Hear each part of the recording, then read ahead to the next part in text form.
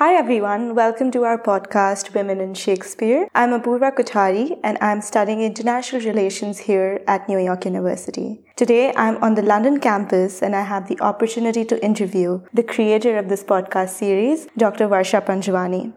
How are you doing? Very well, and I'm excited to talk to you about this series. So I would start straight up with asking, what were your key motivations behind creating the podcast Women in Shakespeare? So, as you know, my research and teaching is centered around Shakespeare. And what I increasingly began noticing is that despite the overwhelming number of women students and scholars in this field of study, a very small percentage of women scholars get cited in essays and presentations. Also, my female colleagues have found themselves at conferences with all-male keynote speakers many times. In theatre, I often hear about how women actors still have to really fight for their interpretations because all the focus is on male characters, say Hamlet, Othello, King Lear, and so on. In public discourse as well, I noticed how women are very rarely asked to be commentators on Shakespeare, and even when they are asked, the selection is really not diverse enough. This collective silence of women experts on Shakespeare was becoming really oppressive to me. So I wanted to create a platform where women scholars of Shakespeare could be heard loudly, clearly, and proudly, which is why this series started. Thank you so much for answering this. Moving to the question of editorial control, what kind of an editor are you? In other words, how unfiltered would these podcast episodes be? Very good question. And I'm glad you asked me this because I am editing these podcast episodes. But what I'm editing is just the and the false starts. And actually, some of the disasters, for instance, there was a leaf blower when we were recording Donna Kroll's podcast who just wouldn't go away. And then when we were recording the podcast with Kathy Poxon, a curtain fell.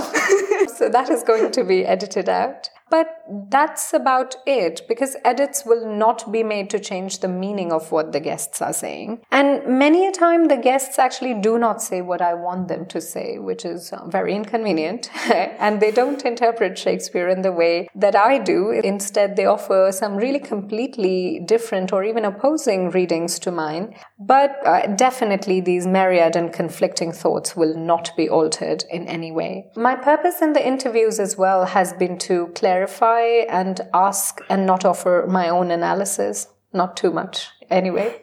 So I'm not going to be a sneaky editor. I think that's very good for our listeners to know that this podcast would be as unfiltered as it can be. Moving on to the question of listeners. For the larger body of listeners, particularly students, how do you think this podcast will be useful?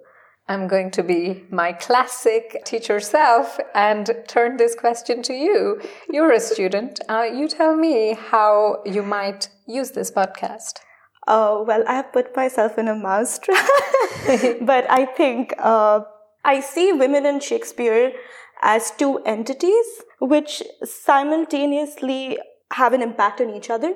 So that is particularly useful for me, as it makes me feel that Shakespeare is for me and people like me. Furthermore, I do feel that Shakespeare continues to hold substantial cultural capital. So it is important to know how women are mobilizing Shakespeare to create more empowering cultures for women themselves, and women not just in London or the UK, but like across the world. I think you're absolutely right, because this podcast shows what Shakespeare can do for women, but it also emphasizes what women contribute to Shakespeare studies and performance. So I hope that students will be able to appreciate both these aspects. So it seems like students are at the center, but are they the only people who would, in your opinion, listen to this podcast, or can this podcast be relevant to the larger populace out there? I think that this podcast is for anyone who's interested in Shakespeare. So that is what we had in mind when we were creating it. We have not used, for instance, obscure jargon so that a non-specialist can follow the conversation easily. This is also why the podcast is free, and I was very adamant that it would be free so that it is accessible not only to university-going students, but to anyone who wants to know more about various facets of Shakespeare. In fact, the medium of podcast was also dictated by this desire to cater to a variety of people. Because if you're a student or in academia, you may, at least theoretically, have access to a library and get time to read books, but not everyone can afford these pleasures. So a podcast, however, can be listened to while commuting, cooking, gardening, whatever, really. But having said this, I also think that established academics will find it useful due to the range of voices that have been consulted and the level of analysis that is offered by each guest. Mm-hmm. Well, I see the clock and it's almost time for our last question. And I know that we've already established that how this is a space for anyone and everyone who would like to be a part of the Shakespearean community. But I think we should establish, why should men listen to Women in Shakespeare? Actually, very bluntly, to learn about Shakespeare. I mean, I read books by and listen to my male students and colleagues in academia and theatre and film and beyond because I value their scholarship and experience and expertise. But as I was explaining earlier, this compliment has really not been returned, but in a very tokenistic way. So this podcast is not about excluding men from the Shakespeare dialogue, but rather it is about adding women's voices to this ongoing conversation. So quite simply, they should listen because they might learn a thing or two. Thank you so much for being a part of this conversation today and inaugurating Women in Shakespeare podcast series.